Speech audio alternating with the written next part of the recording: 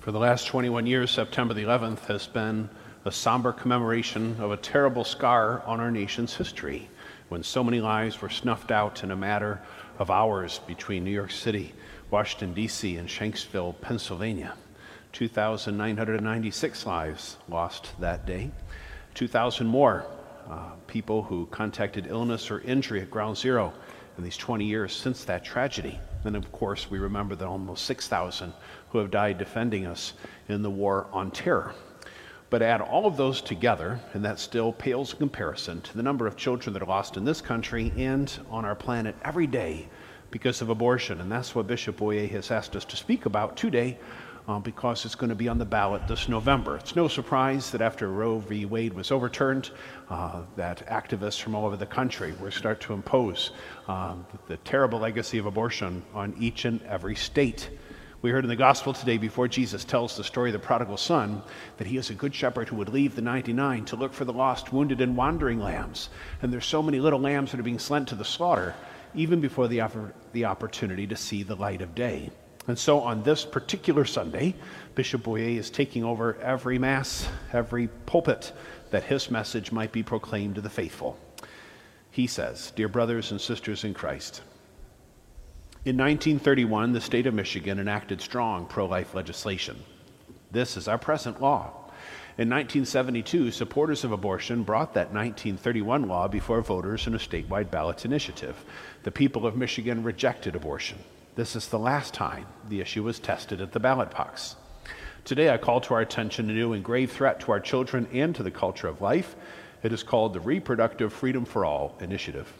The Reproductive Freedom for All Initiative will be on our ballots this fall, where it will appear as Proposal 3. It seeks the approval of the people of Michigan to amend our state constitution to include a so-called right to abortion. This effort is being spearheaded by Planned Parenthood and the American Civil Liberties Union. To tinker with the Constitution is very serious business, and we should reject this proposal on that basis alone. However, I want to be clear.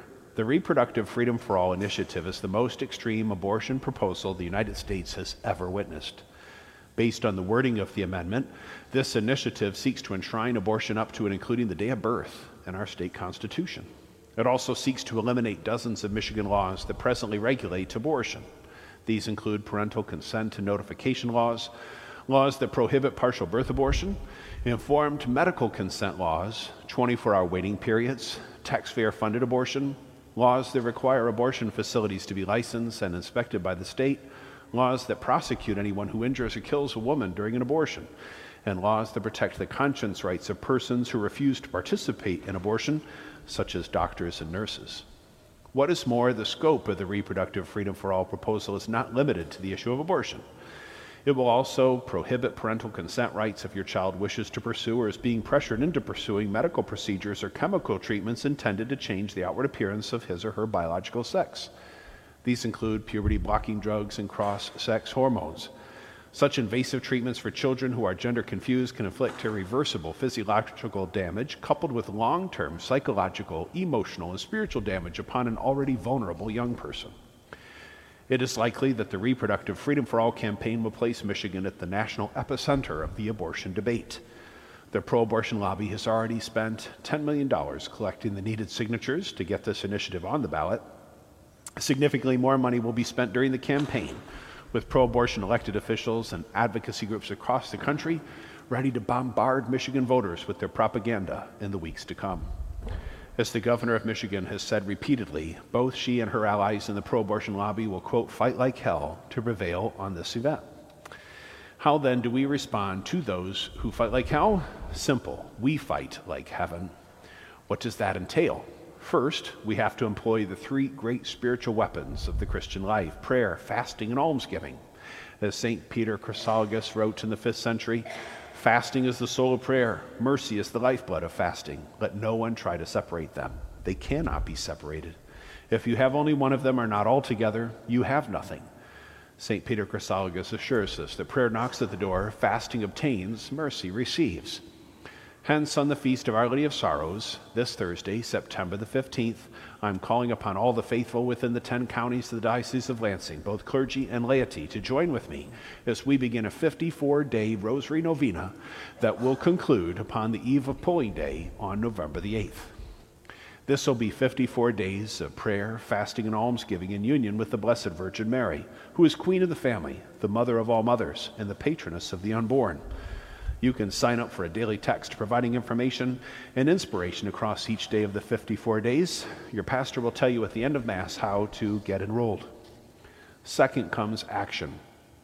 The Diocese of Lansing is cooperating with the Michigan Catholic Conference and Right to Life of Michigan to oppose and defeat this ballot proposal. They have created a campaign group called Citizens to Support Michigan Women and Children. The most important front line in this battle for life and love, however, will be the local parish.